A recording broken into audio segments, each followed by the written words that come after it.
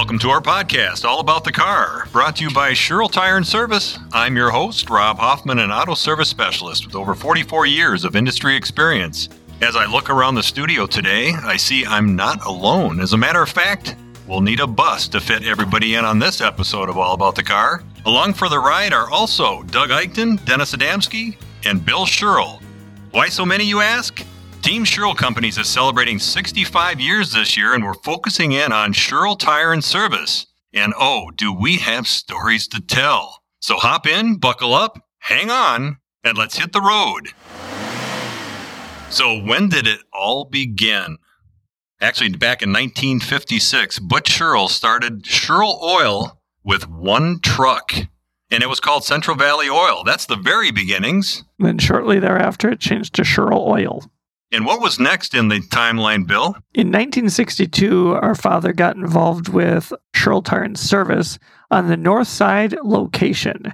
And then we have that opportunity to speak with Denny here, who was there right from the beginning and joined the team in 1966 as a very young man at the age of 19. You know, it makes my 44 years of industry experience sound really silly, doesn't it? You're just a child. Denny, you've been at it a long time. All my career. So when you first started at the North Side location in Stevens Point, what was the building like? I just have very fading memories of a fire pole and something on the north side. Well, the fire pole was the old fire station that we used for storage. The tire center was actually originally a blacksmith shop, truck garage, car dealership, Cooper Pontiac's first place, and then it was turned into our tire center. Wow. So, Dennis, what were you hired on as? What was your job title? GS, broom pusher, stock boy for about 2 days, and then I was changing tires, and I've been at it working on cars and trucks and ever since. So back then when you signed up for this, did you have any idea what you were signing up for? Well, as to what I am today and that, no, it was just basically GS at that time. What was the most popular vehicle, or, like your memory of what was the job that you were doing the most often? Like when vehicles broke down or tires? Well, tires, balancing, truck tire work. Average age of the cars was anywhere from 1955 on up to, 62 was brand new at that time. So, Ooh. So it was a lot different than it is now. We had no hoist, just floor jacks. Yeah. Nothing for equipment, right? We were changing tires with T-wrenches, no air wrenches even. Right. There was none of this what we have now. All the tires had inner tubes in them back then, too. Good portion of them. We had tubeless ones, all reverse change at that time. Remember, you flip them over and have to change them from the opposite side. Fords and Chevys were notorious for that at that time. Had a couple of them roll off the cars because they didn't get tightened all the way. So then on the tires, you had mentioned, like the fact that we actually studded tires. Oh, yes. Nowadays, people don't even have studded tires. What is studded tires? No, they're still there. It's only special applications you're allowed. Studding tires was what you put a metal stud, size of end of a ballpoint pen, injected into the casing. There was pre-drilled holes from the factory, and 100 to 110 studs in each tire. Wow. And you probably remember those very well, don't you? You bet. By hand. It was a pneumatic studder that drove them in. There was a hand one available, but we never were that backward. The advanced technology that we like to retain for today, too. Was tire work the only work that shop did at that time? Were you getting mechanically involved, or? No, we were totally mechanical, front-end machine, ball joints, brakes, anything you wanted, we'd do it. We tried doing it. Truck tire work got real popular because Bill's dad was hooked up with a lot of trucking companies through the oil company, and we serviced them through wholesaling tires at that time. And all it was 8 1/4 to 10 120 truck tires, all tube type, for a good 10, 15 years before the tubeless ones start coming out. Moving to the new location, Danny, that was about 1973. 72 it was built, and then we moved. I remember that came with the car wash. Like one of the few car washes in the community that was automatic. Yep, it was an automatic headache. Yeah, exactly. You're the repair guy for that car wash. It's an entire expanse of life. That whole tire center, everything, where every water pipe is laid out underneath the concrete and that, I can go with my finger and point where they are. Yeah. And they should be tore up. And your resume just keeps growing and growing and growing. Well, that's what I did. There was basically 3-4 of us at that time, and that was it. Besides the manager and assistant manager, 3 techs. How many bays was the new shop then? 8 or 10. Oh, it's a good-sized shop. Mm-hmm. And you had a state-of-the-art alignment system. In a pit. Explain what a pit is to our listeners. It's a hole in the ground with ramps about the width of a hoist is right now, and it extended, and you drove over that ramp, and then there was turntables, just like there are for alignments today, and then we used the old John Bean projector-type alignment machine. So the automotive technician would actually be working on the underside of the vehicle underground, basically. Yep. Well, it was actually good for trucks and that. See, we did big trucks. We did 2-ton and up at that time. We were the only one in town for the longest time to do that. I was stuck with that one, too. I just remember, like, the projector machines were like these really big, like 2 feet by 3 feet. You look at a 52, 53 Chevrolet Coupe, and it looked just like it. It did, you're right. Only mini. Right, and that those arms that you talked about, like, extended out. If you missed the arms driving in, you had a real problem, which I think did happen one time when there was a vehicle that went down into the pit. More than once. If I remember correctly, that's one evening is when the beer in the coolers went away after a vehicle went in the pit. Yep. So also at the 73, well, when it moved to the new facility, we were Goodyear, and Goodyear was selling all sorts of things in the showroom. Then I remember we had bicycles. Bicycles, housewares, kitchen sets, dishes, stuff like that for promos and that. And a lot of stuff came from the gas stations when your dad inherited Erickson's oil. Yep. We carried a lot of that over. We used to promote all that kind of stuff, fix bicycles. Yeah. So were there appliances? Yeah. I think Goodyear used to do that years ago, didn't they? You could order anything you wanted for your house through Goodyear at that time. Basically the general appliances and stuff like that. It was a good deal. I still got some of the original green glasses. Oh, my God. Wow. Ashtrays galore. Yes, many, many ashtrays with the tire around it, with the ashtray in the center. I got 4 or 5 of them left too yet. Yep. Yeah. And the bicycles were Fuji, which you as a biker, That's Rob, a pretty high-end bike. It's a brand that still exists. It's a European bike, and still That's around the one today. Doug was going to help take care of, and he said, I'll service these bikes and that. Yeah, for 2 days that lasted. I was stuck with that too. So that's some real out-of-the-box thinking, really, to sell bicycles in automotive repair and tire shop. Sure. Right. So you were actually working on them too, Denny. Mm-hmm. Wow. Putting them together or repairing them? Right out of the box. Yep, they came in boxes. Right out of the box. What would you say, Denny, was the most common service to a car back in those days? Most common repair or service? What did you see most often?